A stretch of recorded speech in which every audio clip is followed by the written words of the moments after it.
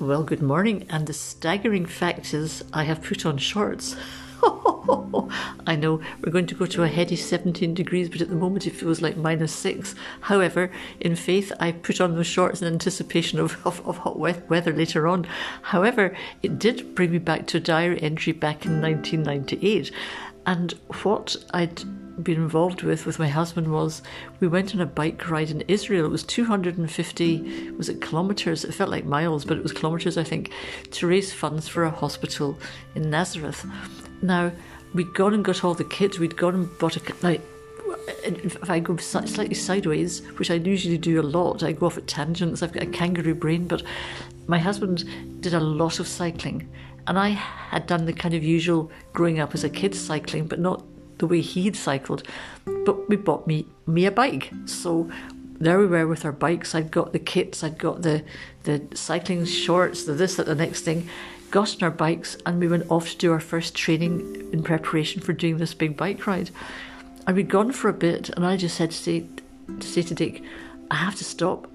My legs are this is exhausting. And he said, Libby, we haven't got out the driveway yet. We've got to get on the road. So we persevered. And in due course, we trained in a lovely Scottish time of year. We were doing this bike ride in November. So we were out cycling June, July, August, September, October. And so we're coming into the autumn period and it was just lovely temperatures. It wasn't too hot.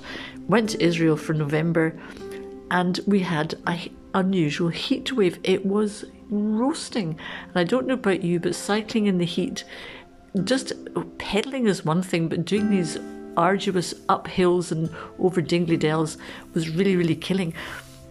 And what was really awful as well too, in a masochistic kind of way, was the ground had been baked hard and there were places where obviously big trucks and tanks and things had gone across and created ridges that had baked rock solid, and so it was like bumping along, and the bikes we got, they were very good bikes, but I was used to a really well sprung saddle that absorbed everything and slightly higher handlebars and this and the next thing.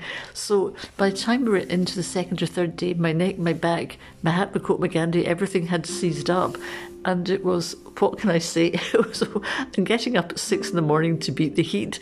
I mean, what can I say? Although the upside was fabulous food at lunchtime with avocados, but there's one photograph where everybody, all 110 cyclists were huddled under one tree to be in the shade, and somebody had got a hose with water and they were squirting it through the helmets, over their heads and down. So you can only begin to imagine what it was like.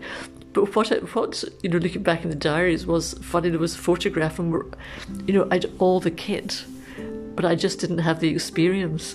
And isn't that a bit like life, that we can look the part? You can turn up to do a presentation, or you can turn up to a meeting. You can go to, a social thing, and you can really look the part. But there's not a lot of substance necessarily always behind the facade of how we look. So I don't know if you've ever found yourself in a situation where you're in a conversation with somebody who's obviously an expert at what they do, and then they ask a question and you're nodding like an idiot thinking, what can I say that was going to sound intelligent without giving away the fact that I know absolutely zippity-doo-dah about what they're talking about, and yet that's why I'm meant to be here to discuss this with them. So it's quite funny, but I just want to encourage you in these days. It's great to look the part, great to have all the kit, but don't worry if it takes you a bit of time just to get embedded into what you're doing, whether it's a new job or it's a new hobby or it's cycling, cycling over distances, whatever it is, it's great to have all the kit, but be kind to yourself and let yourself have the time and space to just get in the practice and build up the experience, so that by the time you've really experienced, your kit may look tattered, but you can do the kind of stuff you need to do. So on that happy note, I shall go and get my bike out.